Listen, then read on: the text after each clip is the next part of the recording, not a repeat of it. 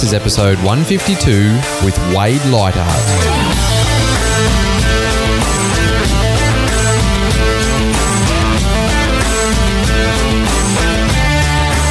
G'day legends and welcome to Your Life of Impact, where we connect with world-class athletes and coaches, health experts and enthusiasts, inspiring entrepreneurs and community leaders, all to teach you how to tap into your inner excellence. I'm your host, Brett Robbo, and I'm extremely grateful you're joining us today on your impactful journey.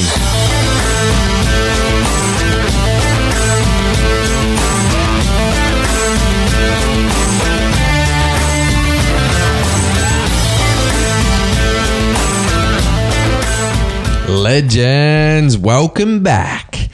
You guys know how passionate I am about health and well-being, looking at our human experience holistically and making informed decisions that align with us having the best experience that we can have in this life. And that's why I'm pumped to bring Wade Lightheart onto the show. Wade is an author, athlete, nutritionist, and expert on fixing digestion. He's a 3-time Canadian national all-natural bodybuilding champion who competed as a vegetarian. He's a former Mr. Universe competitor, host of the Awesome Health podcast, and one of the world's premier authorities on natural nutrition and training methods. Having majored in sports science at the University of New Brunswick, he has authored numerous books on health, nutrition, and exercise, which have sold in over 80 countries. Wade also serves as an advisor to the American Anti-Cancer Institute and is the co-founder and president at Bioptimizers, which is a digestive and health optimization company. He's been in the health industry for over 25 years, coached thousands of clients, and is sought out by athletes and high-performance oriented individuals worldwide for his advice on how to optimize their health and fitness levels. Few that are alive these days have traveled farther or crusaded harder on behalf of helping individuals transform their digestive health, wellness, and overall lives than Wade. After competing in Mr. Universe and his health failing him following a competition victory, Wade began to search for answers. And in this process, that's when he learned so much about what makes digestion work, along with other principles that form what he calls the Awesome Health System. Awesome is an acronym that he's created that you'll hear him break down early in this chat. So I start off this interview asking Wade what it means to be a biohacker, because I know that he is in that world, and it's a term, biohacker is a term that's thrown around a lot these days, but it's never really sat well with me, that term. And I was stoked to hear Wade explain why his philosophy is more around biology optimization as opposed to biology hacking. Now, there's tons of value in this episode, especially in the second half when we dive deep into how to truly optimize your digestion, your energy levels, reverse aging, and really enhance your overall experience of life. And at the end, right at the end of the show, Wade throws out a discount for you listeners for his awesome products. So stay tuned to hear about that. And also check out the discount code in the show notes to this episode. And in those show notes, you'll also find the links to his company, which is bioptimizers.com. And that's with a Z in optimizers, not an S. So bioptimizers.com. Check out all the info there. We'll talk about it in this episode. You'll find all the information in the show notes. Okay, now let's hear from the legend himself, Wade T. Lightheart. Wade, I really want to hear from you. What does it mean to be a biohacker? Because I know you're an expert in natural nutrition, and some of us, when we hear the word hacking, it's kind of got this like a negative connotation, or like we're doing something wrong. So is it about cheating the system? Is it about enhancing the system? What is biohacking? Funny you should say that, because I feel very similar to you on the terminology of biohacking. And it's actually, that's where the etymology of Bioptimizers came, the company that Matt and I founded. So biohacking was a term largely coined, I think, and I'm not sure exactly who started it, but it certainly was promoted extensively by Dave Asprey, the founder of Bulletproof, who had earned his chops in Silicon Valley. And for him, he looked at his own biology, which is struggling at the time. He was overweight and a tech guy, and stressed out and burned out and all that sort of things that happens in executive function. And he says, okay, I don't like exercise. I don't like diets. I don't like these things. How do I look at the biology and find ways to hack the system?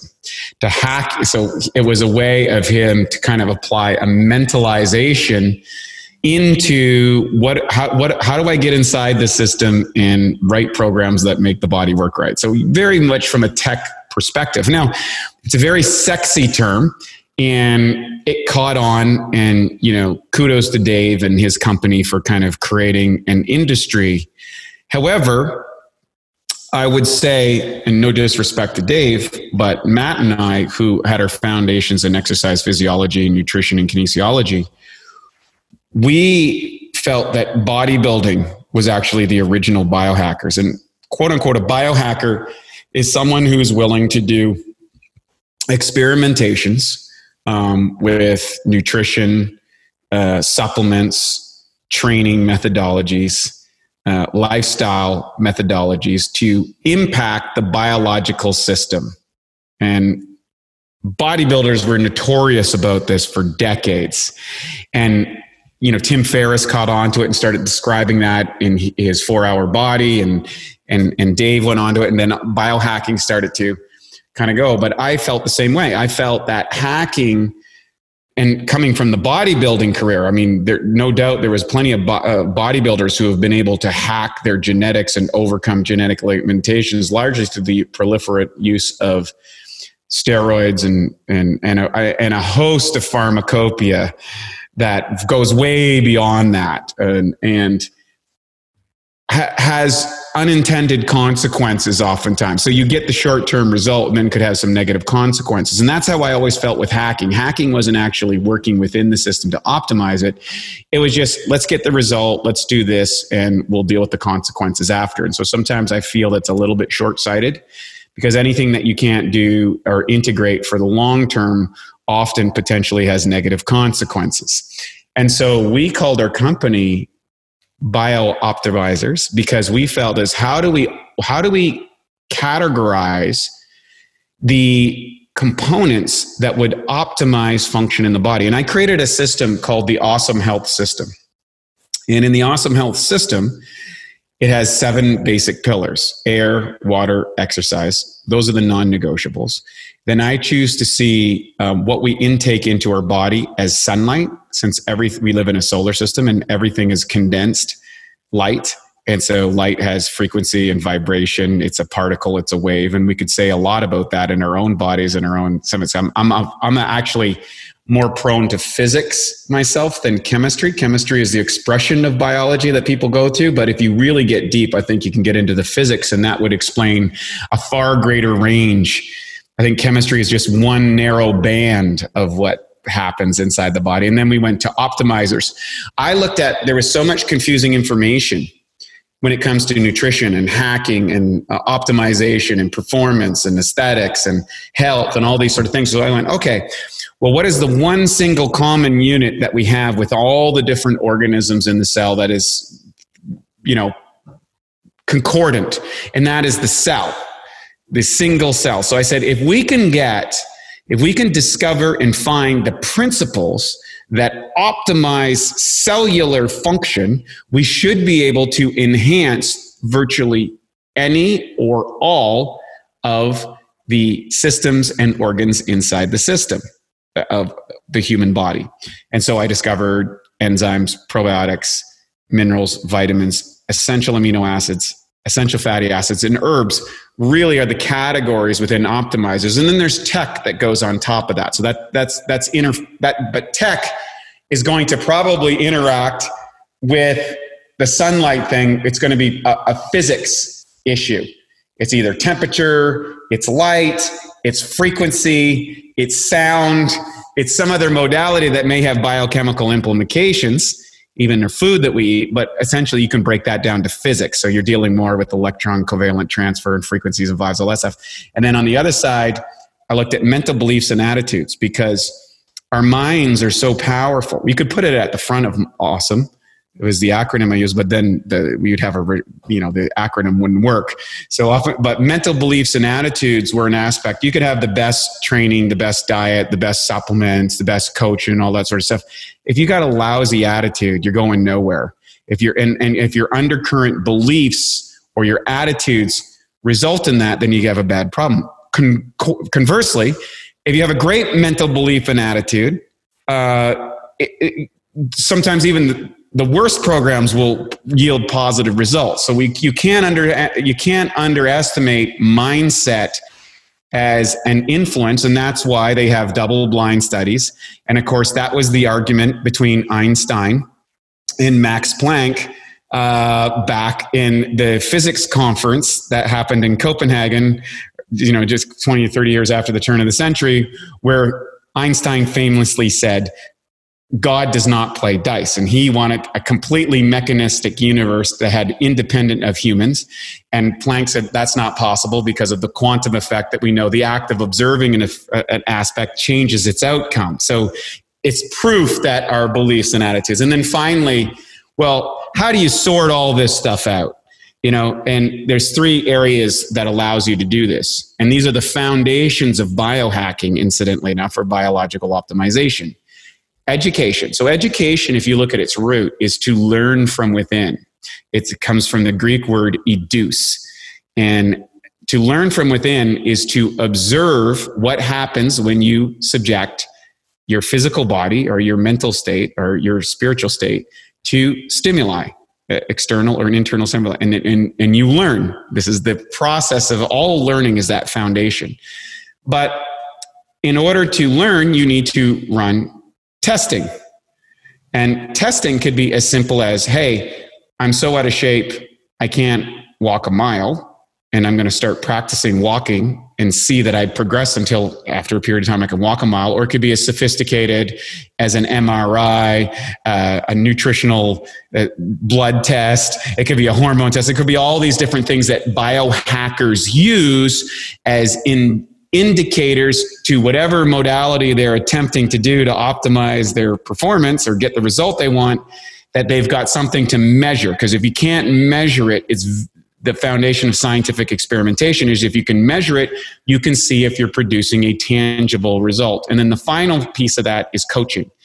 And coaching comes into is usually, in order to really do this, you need somebody who has some influence and understanding of the field that you're going into, that you can set up the most effective and most appropriate tests based on what you're going to do, and can help you manage your mindset during the inevitable difficult phases, the failed experiments, and also to optimize the things that are working. And so that became the foundation of the optimization philosophy that was born out of biohacking and its limits and perspective, because I didn't want people, for example, I'll give you a simple example. People, well, how do you want to lose weight? Well, a great way to lose weight is to get on crystal meth. You will lose a ton of weight on crystal meth. That's a very effective biohacking for losing 30 or 40 pounds very rapidly. The consequences of that are something that you probably don't want to do. It's going to destroy your life, your hormones, your teeth, and maybe kill you. Not to mention subject you to poverty, death, and crime. So that's probably a hack that you want to go. So if you were just going with pure hacks, there's probably no faster way to learn that, right? But could you optimize that by adding the right elements of exercise, diet, nutrition, and maybe some things that would accelerate metabolism? That to me is optimization, and that's the differentiation between the two. So you're saying that with Bioptimizers and what you guys have created, that you're, instead of hacking the system and hacking our biology, you're actually working out ways to optimize it so there isn't the long-term or even the short-term consequences with whether it's supplementation or the exercise or the light therapy or the stimulation therapy, anything that you might be using. Exactly. So I would say hacking would be a short term, and optimization would be something that you can integrate over the long term. So for us, if you can incorporate it into a routine, oftentimes it's probably not that its impact is going to be limited in its effect overall in your life. And I've seen that over and over. I mean, we were both personal trainers and coaches and nutritionists for over 15,000 clients, Matt and I, and we saw the consequences of short-term hack mentality. Now, that doesn't mean I don't consider myself a biohacker. I do a lot of experiments. A lot of those experiments are absolute failures. But I enjoy the process and I enjoy thinking about it. And I think it's okay to use either term concordantly, but we ultimately want people to be optimizing. Brilliant. I love it. I love that term of optimizing too, because it does have that connotation of the long term. And I always talk to people about, quality of life and aging gracefully, and we're in it for the long run. I say I'm living till I'm 110 and I'll be running when I'm 110. So the choices that I'm making now are about enjoying every day until then. It's not like I'm saying I won't do crazy things now because I want to be running when I'm 110. It's saying, no, I'm making wise decisions in alignment with optimizing my life and the human experience so I can enjoy every day all the way through to then. What made you get into this? What's your background? You mentioned bodybuilding. I know that you were a champion bodybuilder. Have you had the experiences of failure through trialing different things back then that made you want to optimize? What made you really dive deep into this to where you're at now? Well, the whole process of bodybuilding, and I would say that there's two categories of bodybuilding. And I learned the differentiation between those two after I competed at the Mr. Universe contest.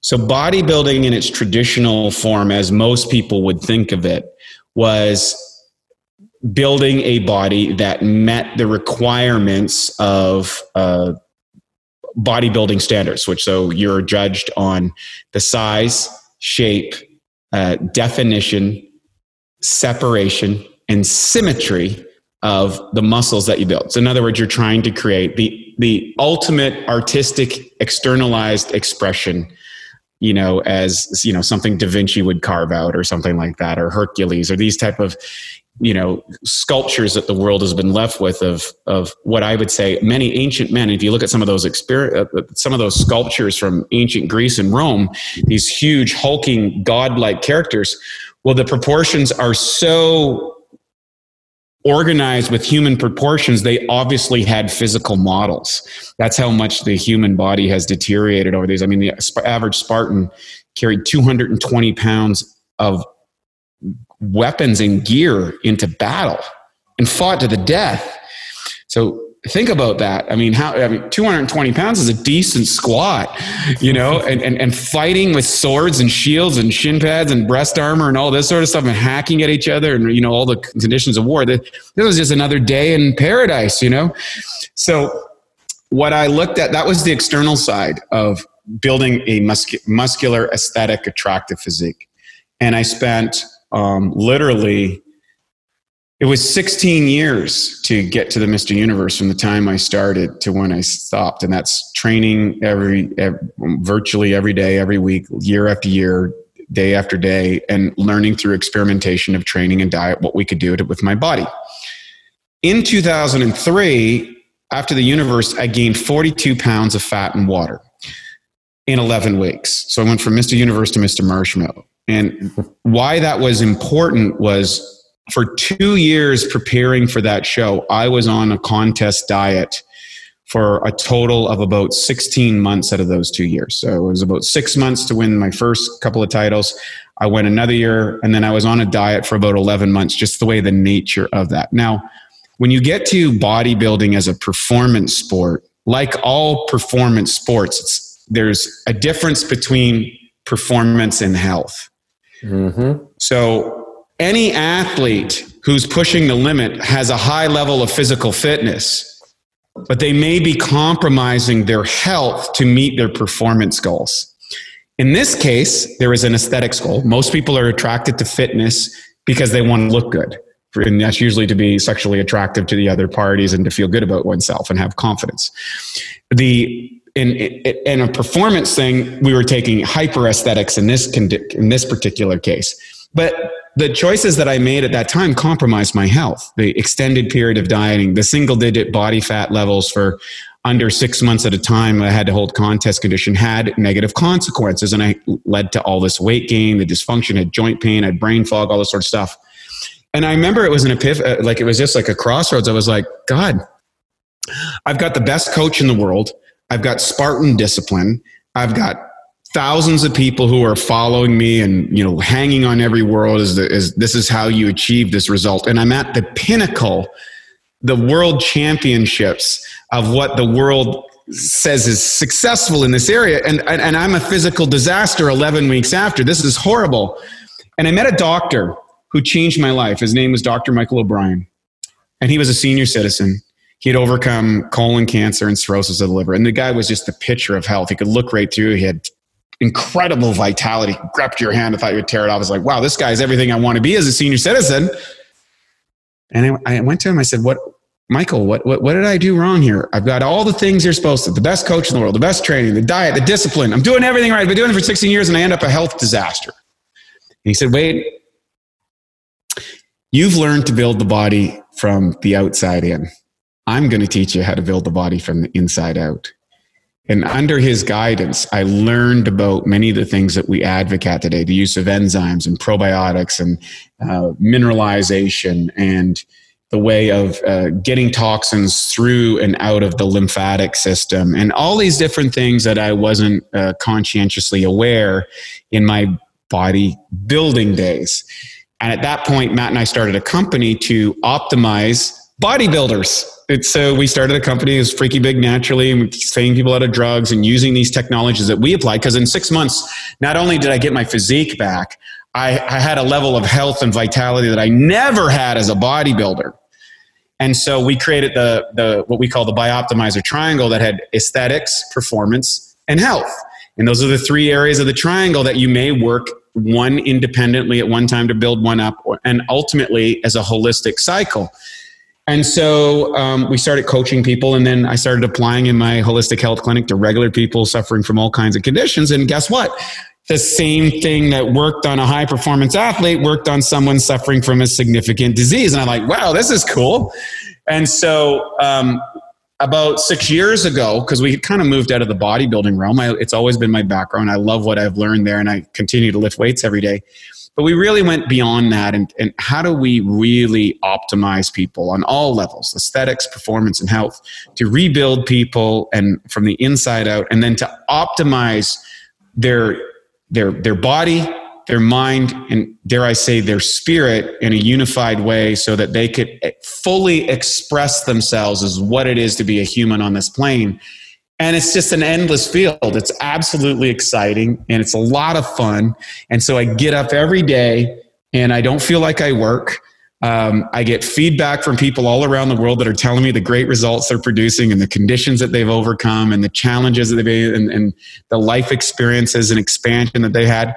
And it's just an awesome place to live. I feel so grateful. So oftentimes what I've learned is your biggest failure often leads you to your greatest successes. And that's why I think we have a culture that's built around reducing risk and not experimenting. And so I still failed. I had a major failure a few months ago on a radical dietary program that we did that worked really well for a while, but I overdid it and then it failed. And now I learned, and now I'm going to do another version of it. So it's just kind of the fun. What do you mind? What was that? What was the failure? What was the experiment? Great question. So I was doing during COVID, of course, all the gyms got closed, and I went over to Sedona, Arizona, and I had also completed a advanced neurological training at 40 Years of Zen, which is Dave Asprey's. It's an amazing mental optimization course, and it can put you in kind of an altered state for a long period of time, And so I decided I would go to the desert during COVID and spend a lot of time walking in the desert. And concordant to that, I said, I'm going to do an experiment on alternate day fasting. In other words, I'll eat for 12 hours on Monday, from 8 in the morning till 8 at night. And then I won't eat until 8 in the morning on Wednesday. Repeat that cycle. And I won't eat till 8 in the morning on Friday. And then I'll have Saturday and Sunday off. And the results were great. I was wandering out into the desert and having a great time. I did develop some training modalities, probably dropped, it was, I think, 22 pounds. I got really ripped with all the sunshine, the heat, and the walking, and then some exercise that I developed out on the patio in the sunshine. I did notice, so during the last 5 or 6 weeks, that the results started to slow rather significantly, and my desire to walk started to dwindle and dwindle and dwindle. I'm like, I think I'm getting to some accumulation. Well, when I got done, I came back to California. The environment was highly stressful here because of all the, I would say, challenges that occurred because of COVID. And so my neighborhood turned into looked like the movie set of Baghdad. There's a lot of screaming and yelling and very distressed, and people with challenges with mental health, and the riots and all this stuff was going on. It was not a very pleasant place to be. So I was like, I felt this anxiety and stress. Plus my body started to rebound as I didn't reverse diet out of that. So I went from eating only 4 times a week to eating more than my caloric normal 7 days a week under those stressful conditions.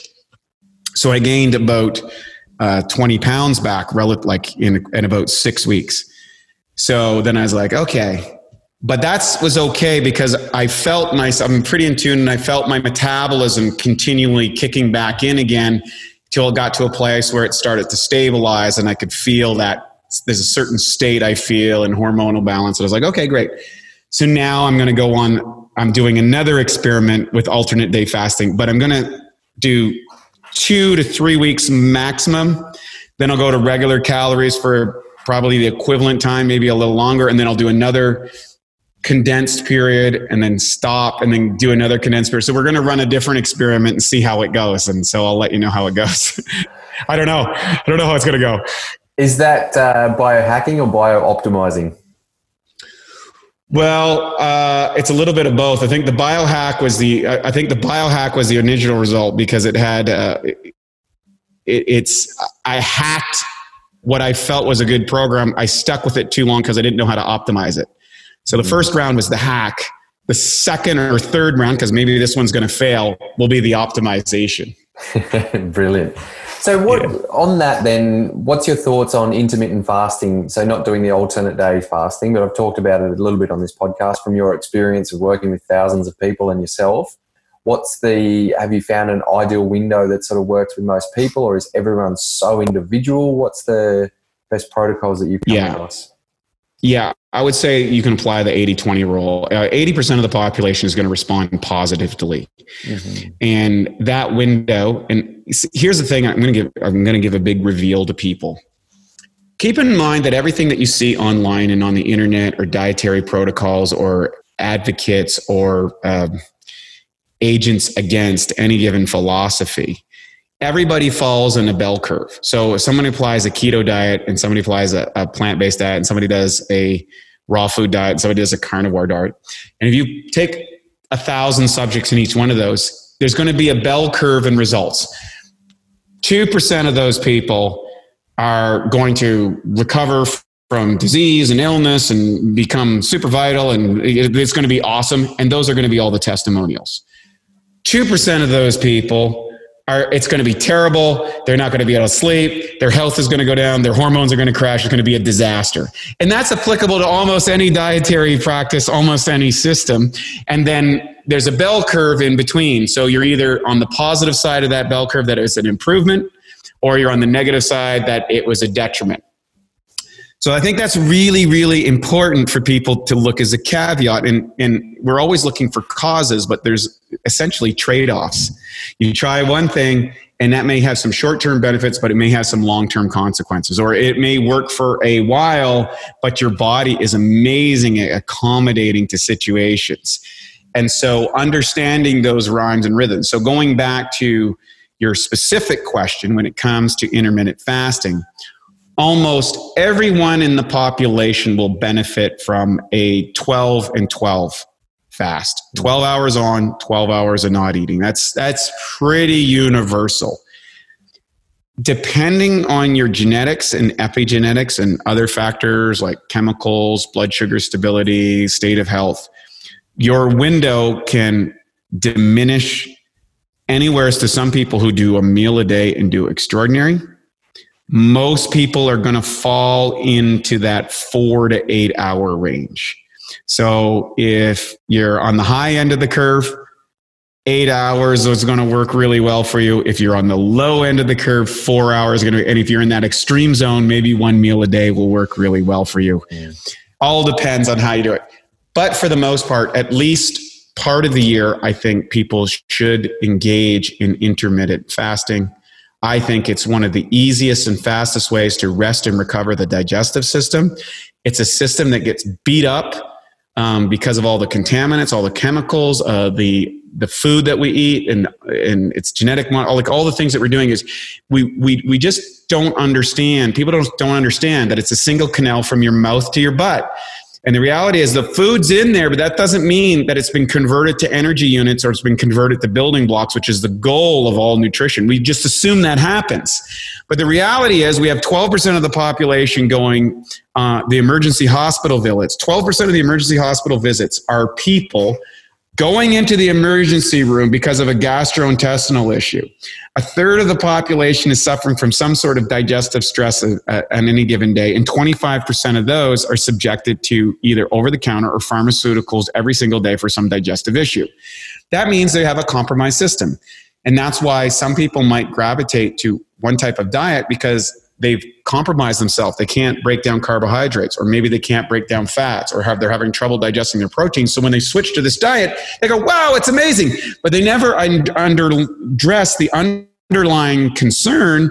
They've got leaky gut, they have low HCl, they don't have enough enzymes to break down their food, or they've got a dysbiosis in their microbiome. Once you address all of those issues, what's fascinating is people can do great on almost any different diet. All of a sudden, when the digestive system can handle, digest, absorb, and utilize the food, convert it into energy and some building blocks, and not have undigested food in the stomach that's rotting and bleeding into their system, well, then they find that they become what we call metabolically flexible.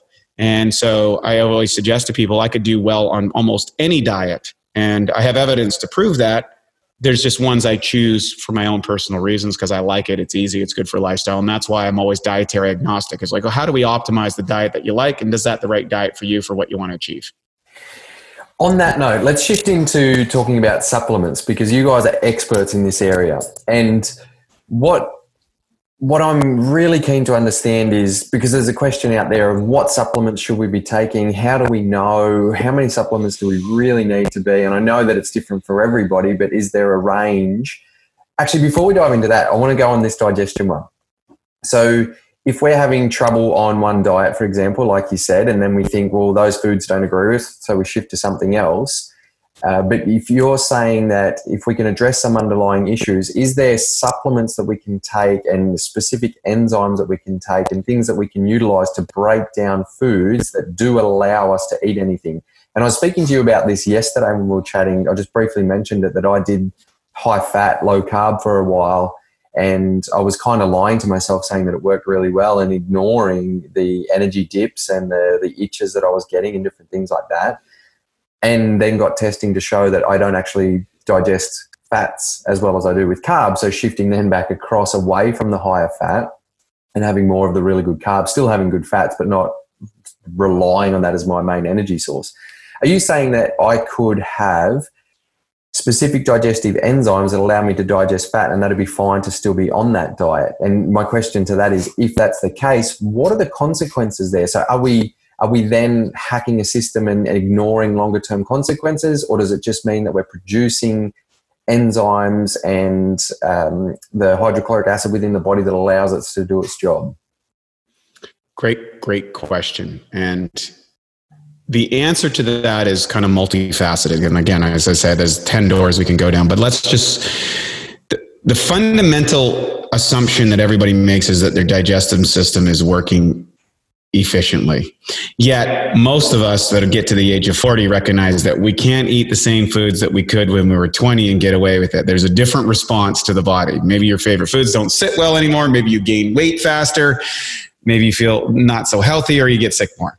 Well, that's because the digestive system is compromised in a unique way. And we have witnessed patterns. So for example, people who suffer from conditions of depression or wake up with bad breath every morning and crusty eyes and brain fog often have an inability to digest protein. And that's because they lack the proteolytic enzymes inside the body that makes it. And that might be because of genetic things. It might be because of early diets or a high meat consumption early in life, which burned out their proteolytic enzymes.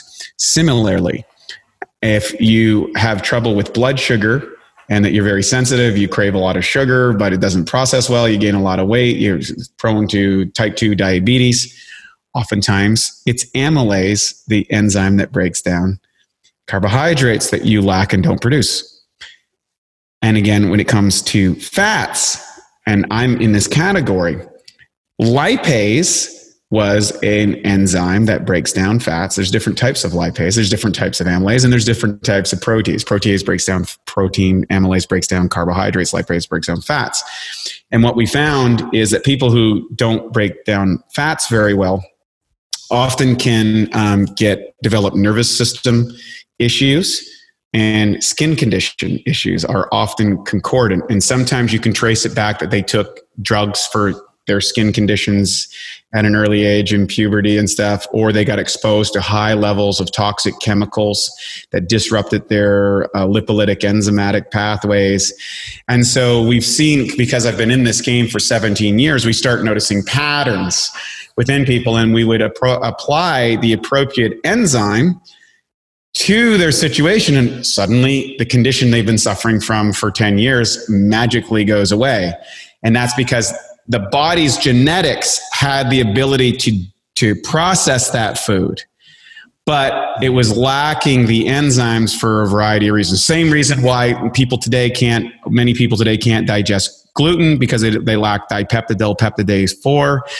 People can't digest milk because they don't have lactase that breaks down and they don't break down cellulase, so they need hemicellulase that breaks down plant. People that can't eat plants. So you can actually start to see that almost every single dietary challenge has a correlative enzyme pathway that has been deactivated for some reason in the body.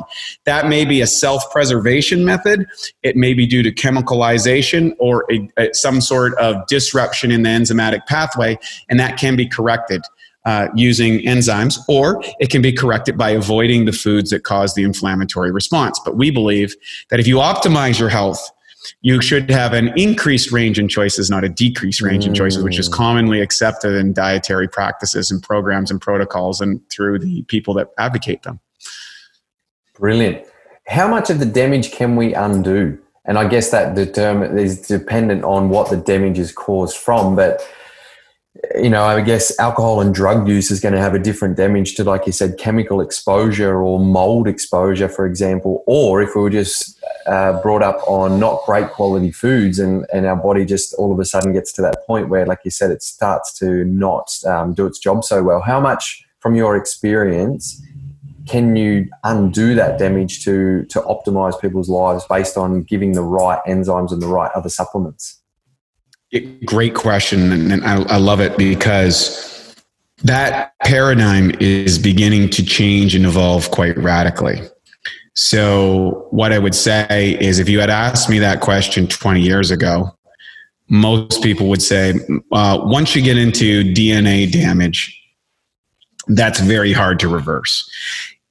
So usually what happens, and I'll kind of rate damage and how it goes in a person's experiential, you'll start to experience maybe low energy, inability to sleep, skin conditions, brain fog, weight gain, kind of the common aesthetic aspects. I don't feel that good. I don't have a lot of energy, or I feel low, after a night of drinking.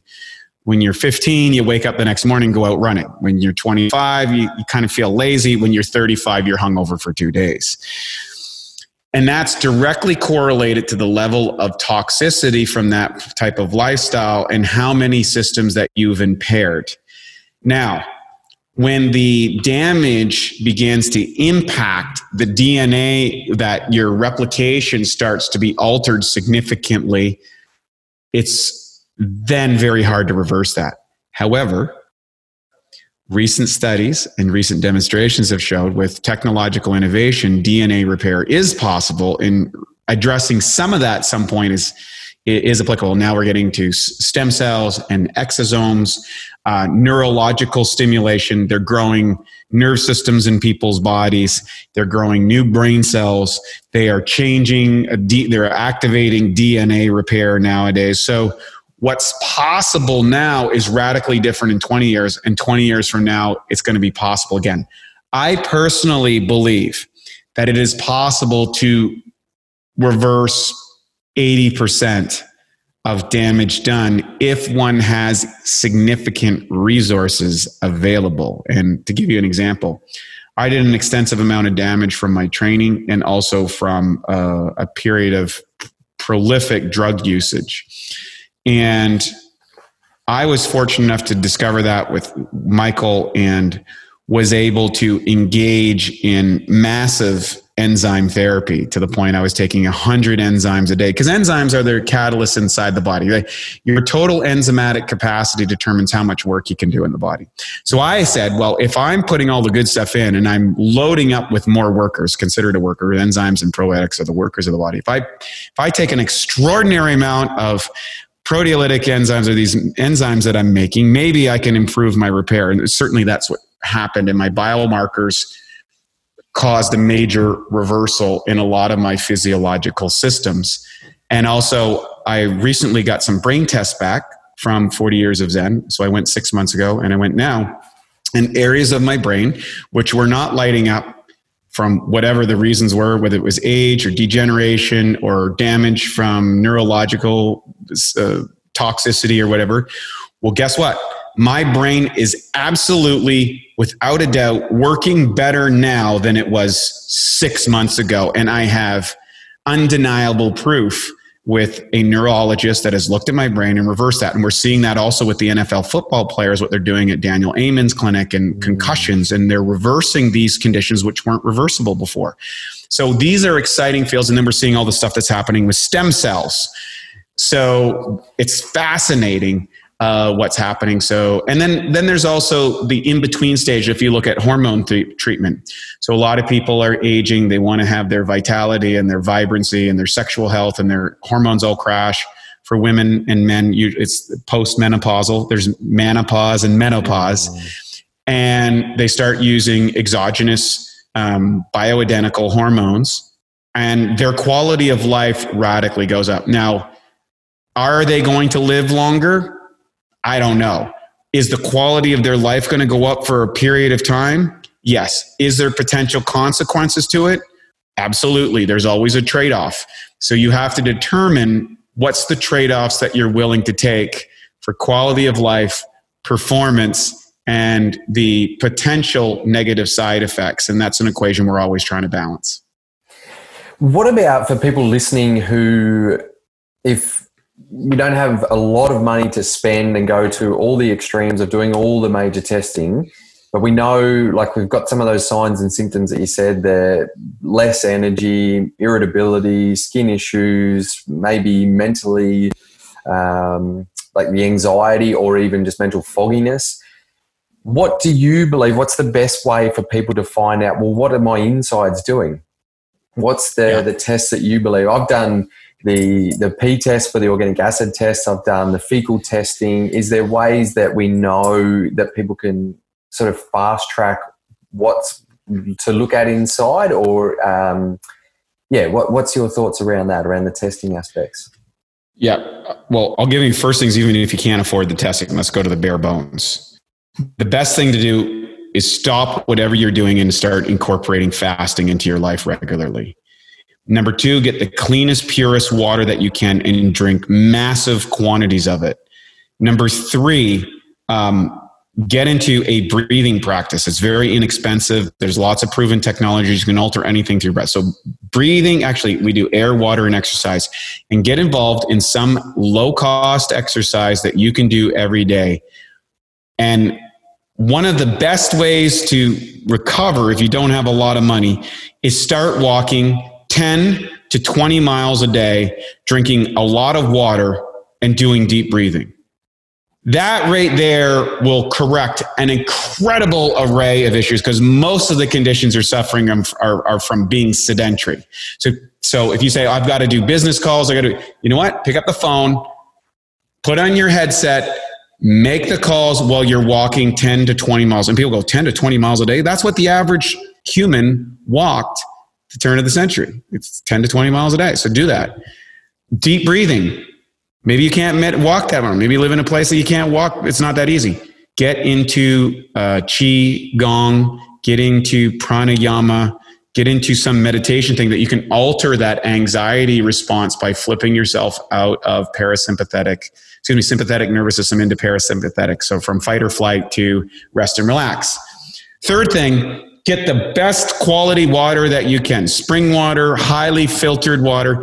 And then if you can, add very simple, your array of trace minerals. There's 84 different trace minerals, and get your B's, your C's, your D's and stuff. I mean, we have a vitamin product that's like, it's $50 to give you 102 servings of each one. It's liquid, it's full of it, covers all of those things. 80% of the issues would be covered with those three things. You don't need a test, you don't need a coach, you don't need anything. You just need someone to make sure that you stay accountable and do that. When you want to go beyond that, that's correcting initial challenges. When you're looking at tests, I have a podcast with Dr. Paul Maximus, and he talks about the 5 tests that you should do.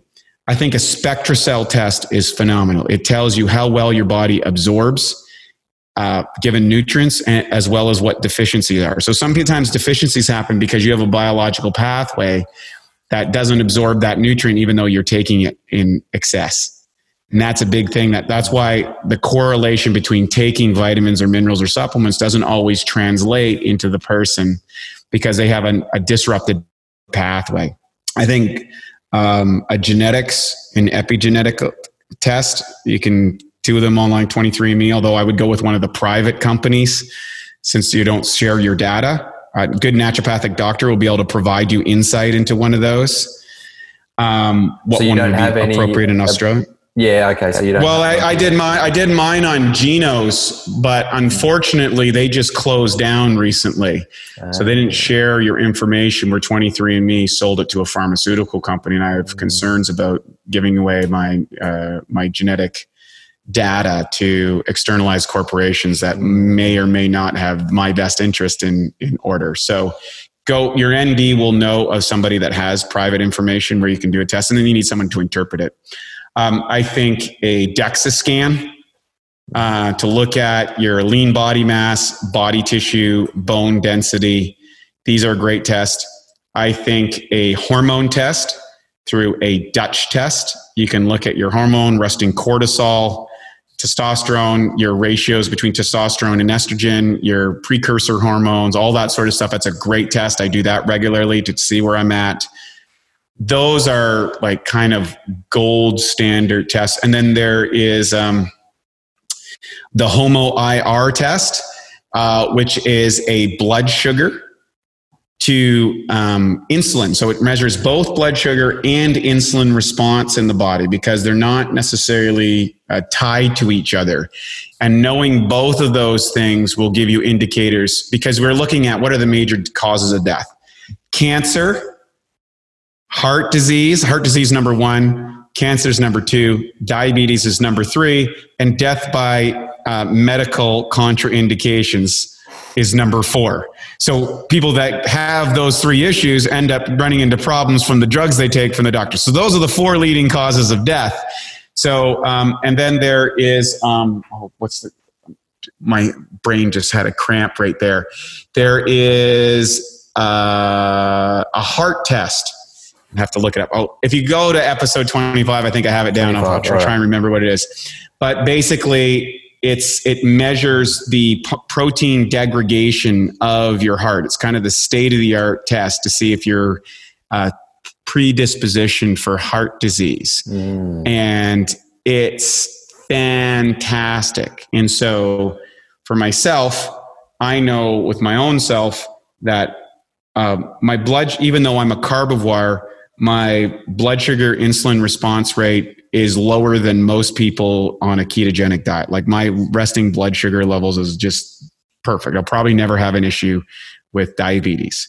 If I look at my heart markers, no degeneration in the heart strong, all that sort of stuff. That's great. Even though my father recently had a heart issue, we never imagined. Fortunately, that's not an issue for me.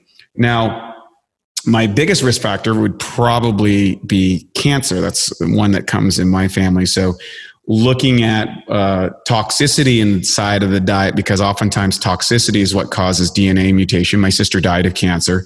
My grandmother died of cancer. My grandfather died of cancer on one side. On the other side, it was heart disease. So we have to look at those markers. And so heart disease and cancer is more likely than diabetes in my family. So know what your genetics, your heritage in your family, putting those tests over it, managing your body fat levels so that you stay within those reasonable range, because obesity just aggravates everything. And that's one of the biggest issues inside humans today. And those are going to be your baseline tests. And then you can get into a gut map as well. So you can do a GI test to look at your microbes. Viome is another one. The GI testing is another one. There's a variety of new tests. We're coming into the golden ages of looking at our crap, basically, and what's in there and what's not in there, and why that's so important for our functioning. So those are the ones that I go with.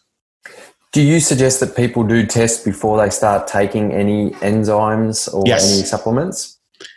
They can. Now, the thing is with enzymes, almost everyone are going to produce positive effects on a high quality enzyme. And the reason for that is enzymes are naturally part of our diet. I have a big issue with how we've defined food. Food for every other animal species eats its food in a raw, enzymatically rich state. Humans are the only group of people that cook its food. We either pasteurize it, we irradiate it, or we cook it.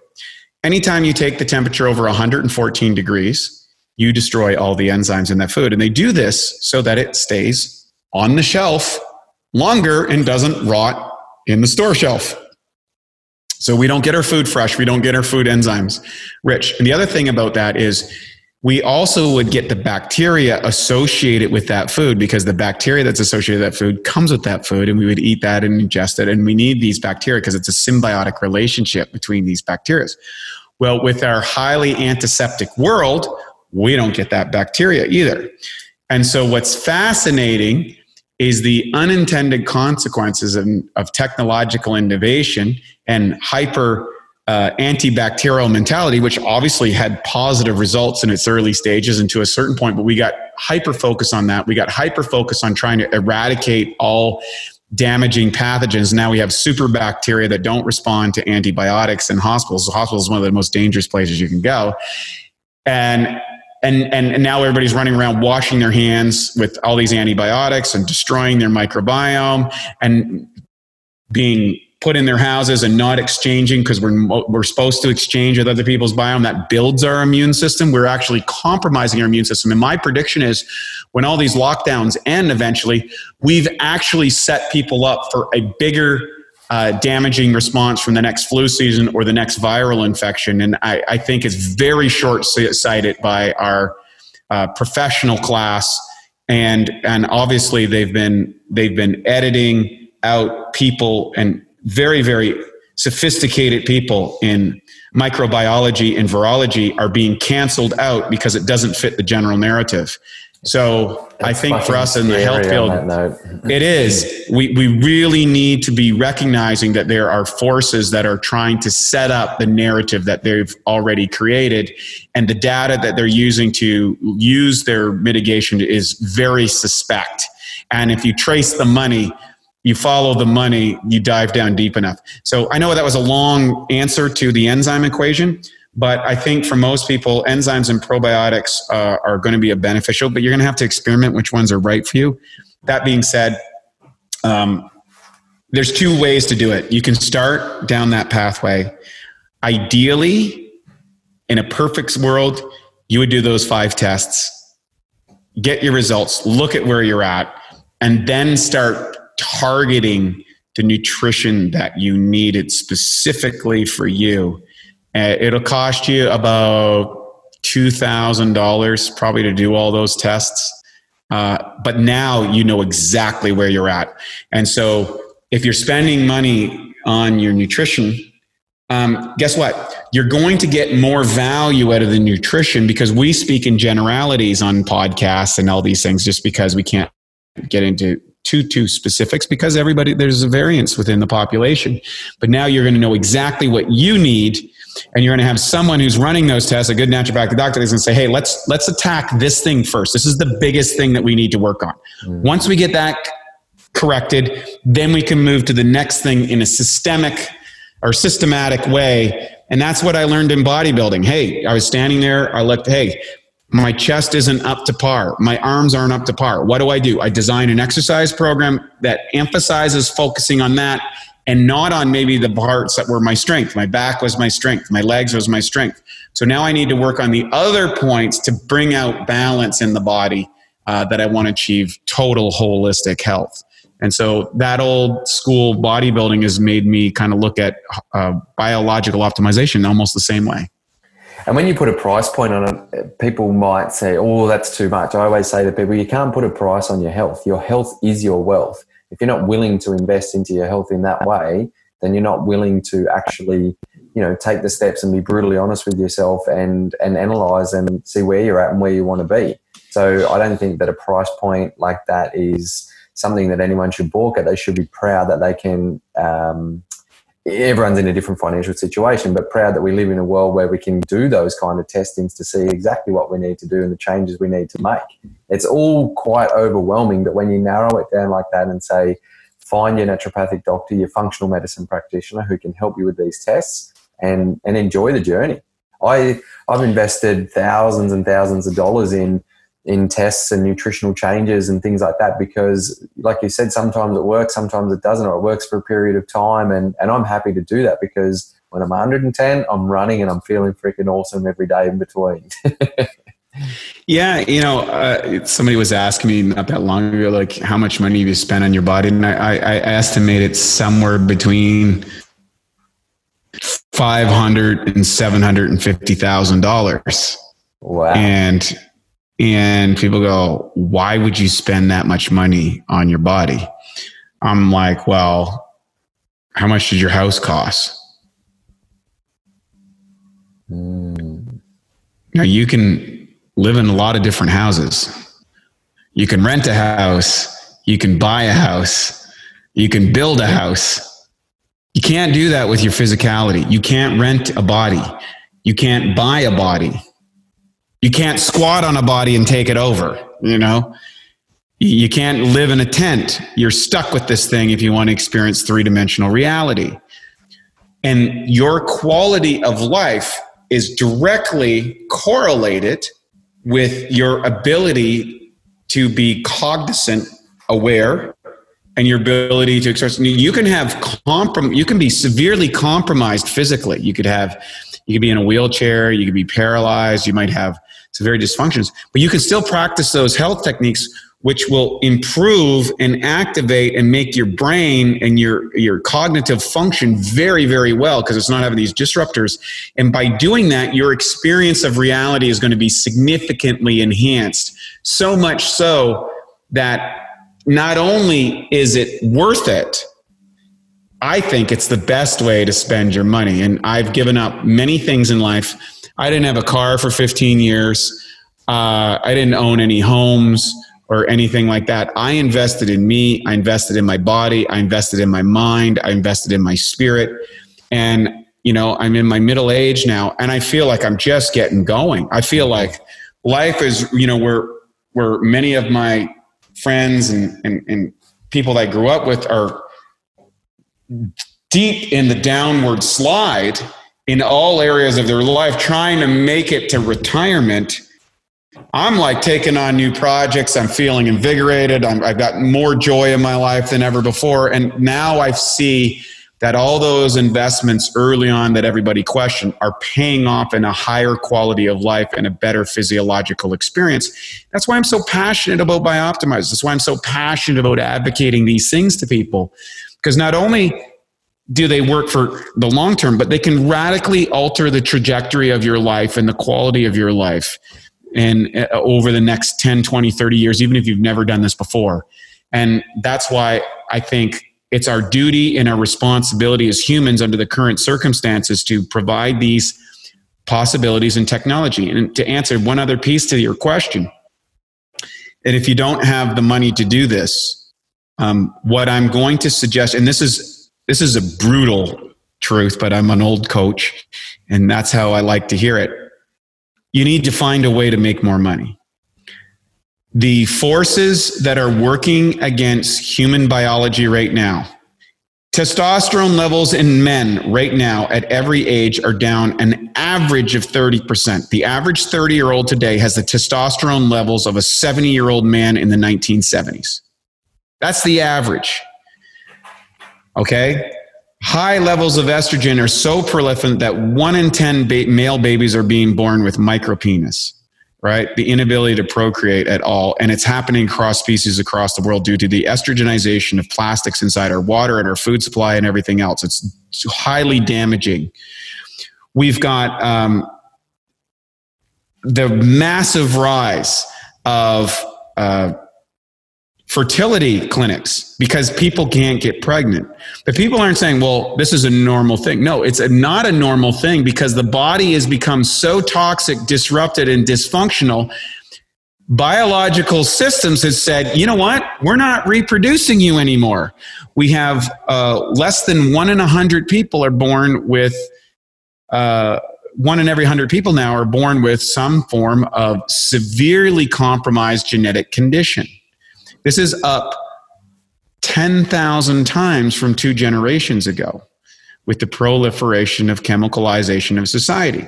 So we are here talking on Skype across the world because of the technological innovations of a great group of people who made massive inroads in the worlds of science and technology. And that's been a great thing, and we benefit from it. I believe it is our moral and our ethical duty to the generations to come to reverse the and even optimize the conditions that we're living in as humans so that the generations to come, 2 generations, 5 generations, 100 generations from now, are able to do so in a way to experience this reality as well, and certainly, I hope, a lot better than we are currently this day. And I think that's my responsibility and my mission to not just this generation, but the generations to come in the future. Brilliantly said. I was actually going to say to you that this saying behind me right here that I love, that I know you also love, is be the change that you want to see in the world. And I was going to ask, what's the change you want to see in the world that you are being? But you just wrapped it up beautifully right there. Wade, I'm very aware of time. And we could stay on here all day, but I noticed in your background it's getting a little bit dark where you are. So we'll start to wrap it up here. But for everyone else that's listening, where can they find out more? Because I know, you know, what I say to people when I speak, and you've done exactly this, is I hope I raise more questions than answers. And I hope people start to ask different questions. They're going to want to find out more about you, about Bioptimizers and what they can do. So where's the best place to find you guys online? Yeah, thank you so much for that. And so if you go to bioptimizers.com life impact, you will be able to access, I have a 12-week course called Double Your Energy. It's a 12-week awesome course where it's 5 to 15-minute videos where you can learn all of the things I talk about. I don't just share like, hey, I invented all this. No, I just put all these things in one place that you can kind of mix and match or go through the entire course, where I go into where I found this, how do I do this, and how do I apply this on a daily basis in a 15-minute-a-day routine as the starter. It's great. And I cover all of those things. And if you do this, your health is guaranteed to improve, your energy improve, your vitality improve, and I give it away for free as part of my mission. And my hope is that you'll share it, you'll apply it, and you'll utilize it and just learn something. And then, of course, if you use that link, And you can also get a discount on any of our products. It's bioptimizers.com, Life Impact, put Life Impact 10, and you'll get a 10% discount. Every product that we offer has a 365-day money-back guarantee. So in other words, if you try it, you don't like it, doesn't blow you away, you're not super impressed and amazed, just tell us and we'll give you all your money back. We teach you how to use it. We show you how to do it, all that sort of stuff. It's easy, simple, fast, no problem. We love doing it. That's our mission. We want to de-risk everything that we do. The other thing I'd also say is that we advocate for other companies. Our philosophy is we either make something in best in class, first in class, or best in class. We're either no one's ever made a product like this, or we make the best product in that class. But if there's a product that I already know of that somebody makes, I say, hey, go see Bob's whatever and buy that from Bob because he figured this out. And I really like that. And we refer to a lot of people. So then you can find us on Instagram and Facebook and all those things at Bioptimizers and follow along if that's your jam, or listen to the Awesome Health podcast, which is each and every week. All of that's available on the website. Yeah, that's another one. So I'll link all that in the You're on the other day, so you're coming out on that. Yes. And thank you for the discount too. I wasn't aware you guys were going to do that. So thank you. I'll link all that in the show notes. And for everyone listening, Wade sent me a gift pack for going onto his show and a lot of the products, and it's been amazing. And like I said to you yesterday, I'm a little bit overwhelmed. Where do I start? And you guys are 10 steps ahead. So your answer was, I've created videos for that. We've created PDFs for that. All you need to do is go on the website. So that's what I love, because like I said earlier, it's such an overwhelming space. And the more clarity that people can have with the guidance from people like yourself, then the more impact that you're going to have, the more that the people are actually going to be able to take steps to improve their health and well-being. So thank you so much for that. My pleasure. And it's a great thing. And thank you for having me. You're doing great work in the world. And you're just such an awesome experience of the gratitude program that you've engaged. And I really love being here. And of course, again, for those listening, one of the things we talk about is assembling your Jedi Council. Getting the people that can give you the insight from outside of yourself that will provide you the direction that you need to, will help eliminate the confusion that might be experienced from all this information and get you on the road to application. That's the whole power of coaching. I know you offer coaching, so they need to pick up the phone, reach out an email, carrier pigeon, get a hold of you, get some guidance, get some coaching, and I think they'll be on the right path. Wade, you're a legend. You've dedicated your life to proving various ways that we can reverse our biological clock, and you're a living, breathing example of this. You are being the change that you want to see in the world. Keep shining your impactful and bio-optimized light to the world, my man. Thank you so much. Appreciate that. Boom. What a knowledgeable legend. I could have spoken to Wade for hours. I was prepared to dive into gut health and the gut-brain connection, mental health related to nutrition, and many other areas that I had all these notes ready to go everywhere, but that 65 minutes just flew. I'd love to hear from you if you want to hear more from Wade on anything about nutrition and human performance, and we can get him back on the show if you're interested. So shoot me an email at info@brettrobbo.com or send me a message on social media. Be sure to check out your discount as podcast listeners that Wade spoke about. So you can find it in the show notes to this episode. It's bioptimizers.com/life impact. And Life Impact 10 for the discount code. And once again, that'll be in the show notes for you to click on directly if you forget that, or spell it with an S like I did instead of a Z. Wade also has a great podcast called Awesome Health Podcast that we spoke about in this chat, and I highly recommend you listen to it to learn an abundance of value about health well beyond what we were able to cover in this episode.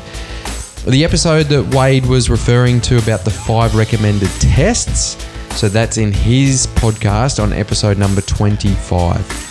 And you can find the Awesome Health Podcast on all the podcast players, wherever you're listening to your podcast. Okay, over and out from me, legends. And remember to reach out with any questions about this episode, or let me know if you want to hear Wade again, or let me know what other guests you'd love to hear from on this show. And as always, remember, this is your life journey, your life of impact.